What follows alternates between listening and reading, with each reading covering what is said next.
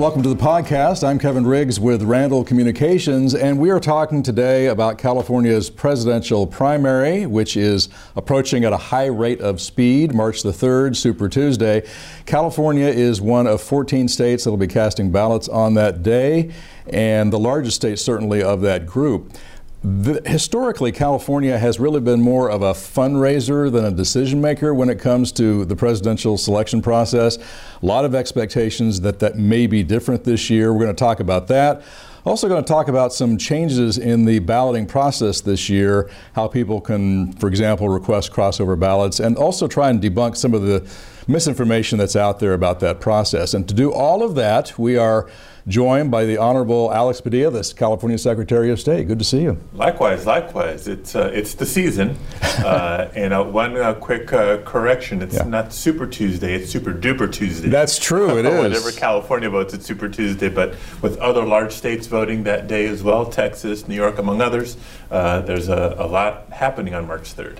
And when you look at the homepage of your website, 3 words, are you ready? So the question is readiness. We saw, obviously, there were difficulties in Iowa. Very different situation. It's a caucus. It's run by parties, not by election professionals. But tell me how California is going to be different, and what are you doing to make sure there are no pitfalls or snafus? Right, well, there's the "Are you ready" for the voter, right? Got to make sure you're ready and know what to do and have your plan in place for when, where, and how you vote. Plenty of options there. I'm sure we'll discuss. But there's also the "Are you ready" from the state and county side, right? Ultimately, elections are administered by the counties and overseen by our office. I've been getting asked the question nonstop since Iowa. How do we make sure that that's not going to happen here? How do we prevent it from happening here? And you hit on the first major distinction between what happened in Iowa and what we expect on March 3rd, being Iowa is a caucus state. California has a primary election. Caucuses and elections are 2 very different things. Caucuses, as you mentioned, are run by a political party. Elections in California are run by elections administrators at the county level. What we know about Iowa is apparently there was a bug in an app that was developed for the reporting of caucus results. Important for folks to know, in California we don't use apps to cast ballots, to count ballots, or to report results. So another significant difference. If anything, the voting systems that we use in California, aside from being tested and certified that they meet our security standards, are prohibited from even being connected to the internet. So a lot of layers of protection in place to avoid the chaos that we saw coming out of Iowa from repeating itself here in California.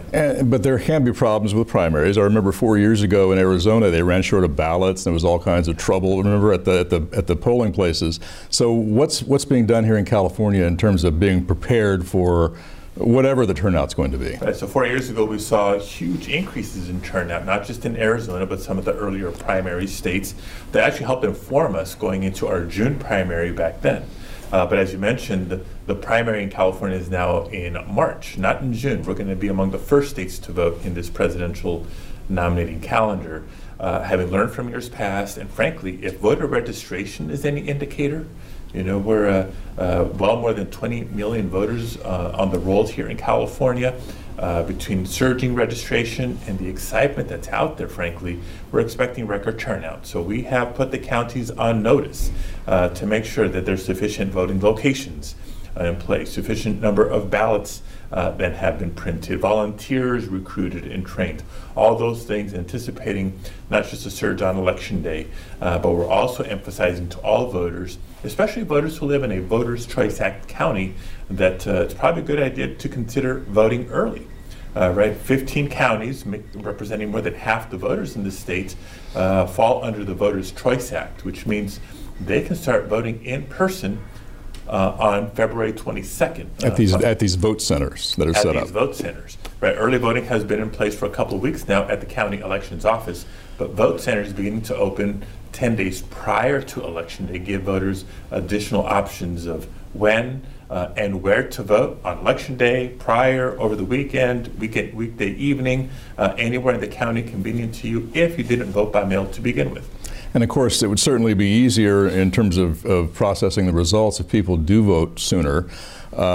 and technically people have been voting since early February when the mail-in ballots started hitting the mailboxes.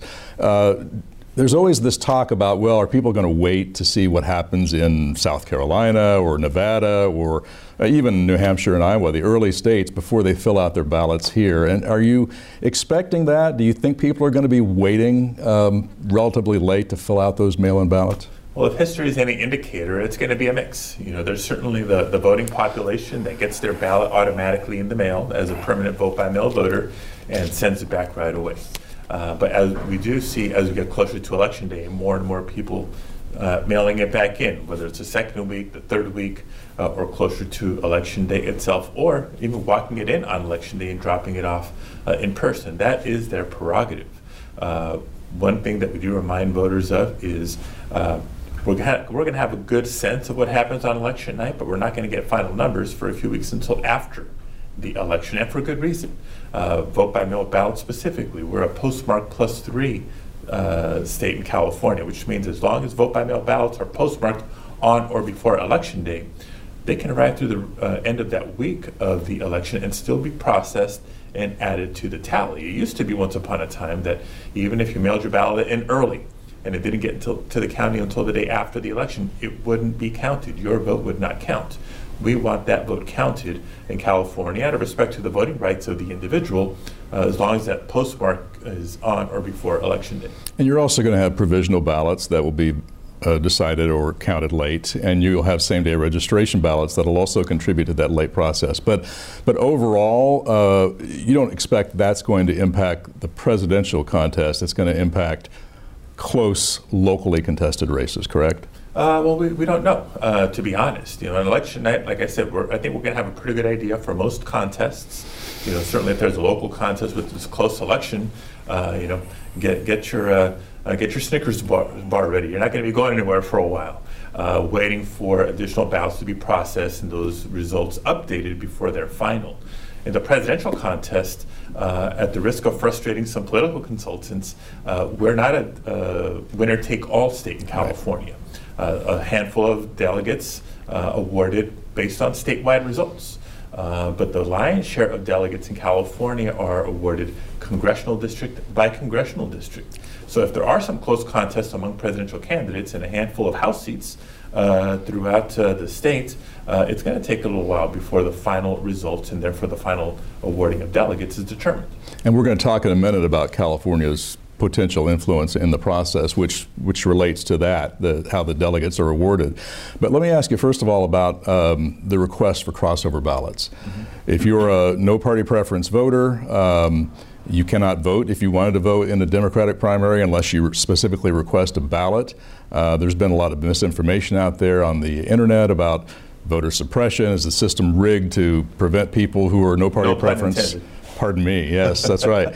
But you know, is it rigged to prevent that kind of voter participation? And so address that if you would. And what do people need to do if they're no party preference and do want to vote in these partisan races? Sure. First, the quick, easy answer. Second, the background, and then third, the explanation. The quick, easy answer is for any of these types of questions, we set up both a one-pager and a quick video explaining how to vote for president. It's one of the many tools available when you go to vote.ca.gov. So we walk you through the steps of voting for president regardless of your political party affiliation or your political party preference. And the background on this is really the voters of California several years ago established what we refer to as the top two vote getter system. For most races, whether it's U.S. Senate, for congressional seats, for statewide offices in California, for legislative districts, etc., any voter can vote for any candidate in the primary. It became an open primary. Right, and the top two vote getters, regardless of party, advance to November. So that's still the case for most races, but does not apply to presidential primary contests.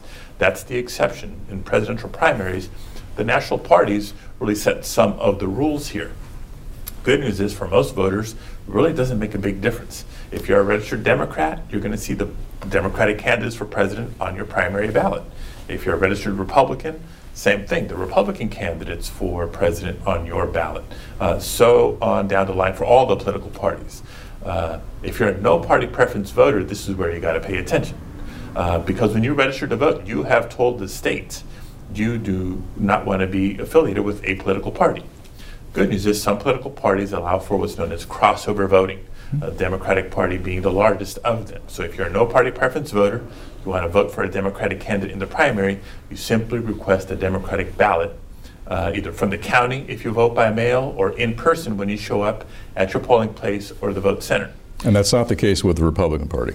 The Republican Party is the other example. It's what we call a closed party, a closed primary party. So if you're a no party preference voter, want to vote for a Republican candidate for president, you have to re-register first.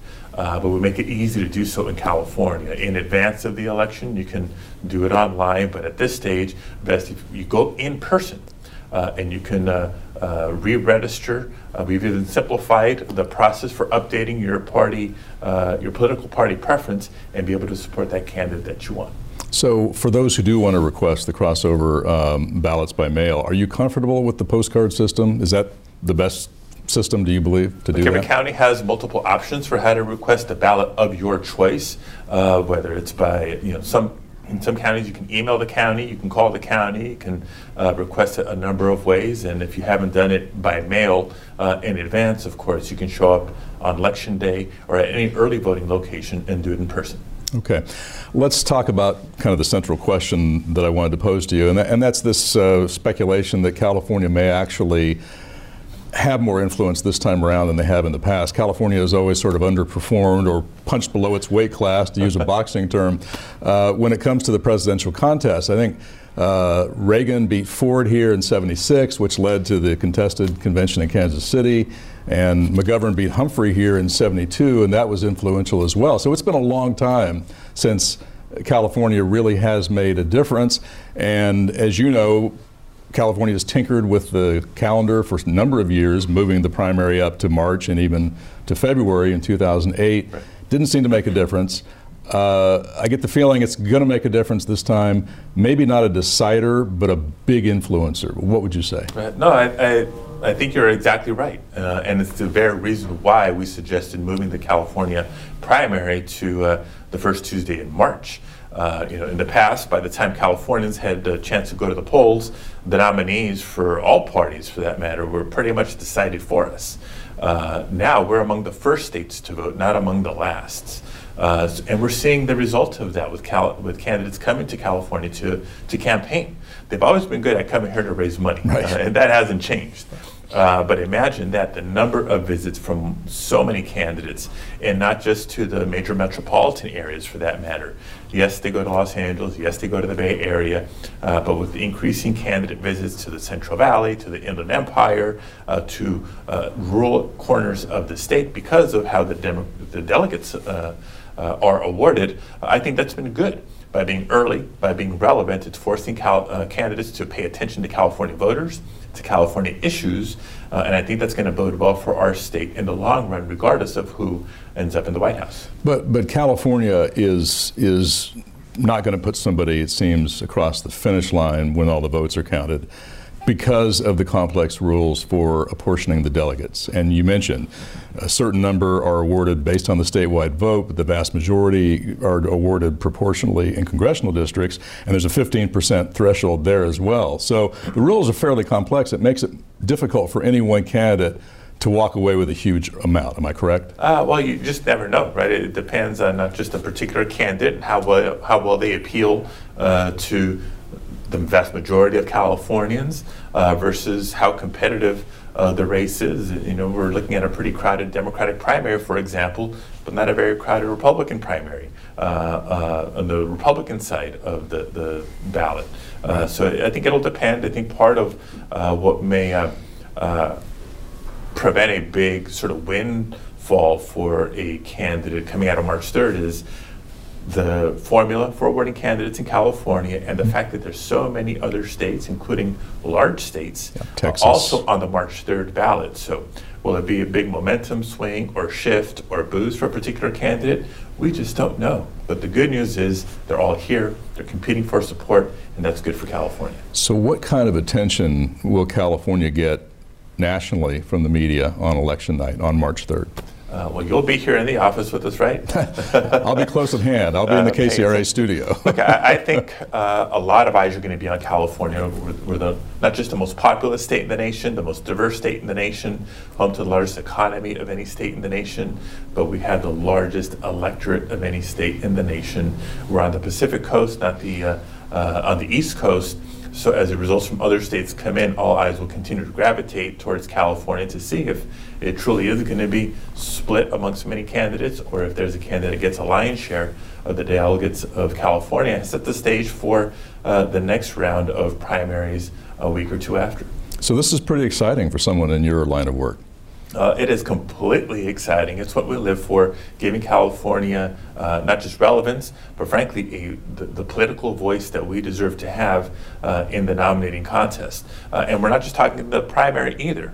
I know in November, people rule out California as not a swing state, but as we saw in 2018, it could be that the balance, or who's in the majority in the House of Representatives, falls to a handful of House districts in California yet again. So California votes absolutely matter. A couple other changes real briefly to go over. Same-day registration. People can register up to and including Election Day, and they don't have to, you mentioned it before, you don't have to use postage anymore. Right. So for people who vote by mail, again, nothing really changes, but for two things that make the experience even better. Number one, thank you to the legislature and the governor. You don't need to search for stamps anymore. The return postage is prepaid, so you can drop that ballot in the mail and not worry about the postage. The other is a new tool that we have for voters, labeled Where's My Ballot? Again, information available at vote.ca.gov, but an opportunity for a voter to track their ballot through the mail process, both coming and going, to have that assurance that yes, your ballot got there to the county and was processed. Just good peace of mind for a voter to have if you vote by mail. Same-day registration you mentioned, we've had a traditional voter registration deadline of 2 weeks prior to the election. A couple of years ago that changed. We had same-day registration, but only available for people who were willing to go to the county elections office. Not the most convenient for a lot of folks. This is, for the first time, same-day registration is available at every polling place and every vote center in the state of California. So even if you missed the deadline to register or to update your registration, you can walk in person, fill out that registration form, be handed a ballot, still be able to cast the ballot. The ballot will not be counted until the registration is processed. That's more the back-end administrative side of things, but we do that. We go to that length to make sure that eligible voters have the opportunity to cast their ballot and have their voice heard in the election. Finally, you mentioned interest is high. It's always hazardous to put out a turnout prediction, but are you putting one out? My prediction is record turnout. Not a hard and fast number, but yeah. With record registration and the excitement that I feel everywhere that I go in California, I'm expecting a big turnout on Election Day. And so remember, vote early if you can. All right. Secretary of State Alex Padilla, thanks for your time. Thank you. And thanks for tuning into the podcast, and we'll talk to you next time.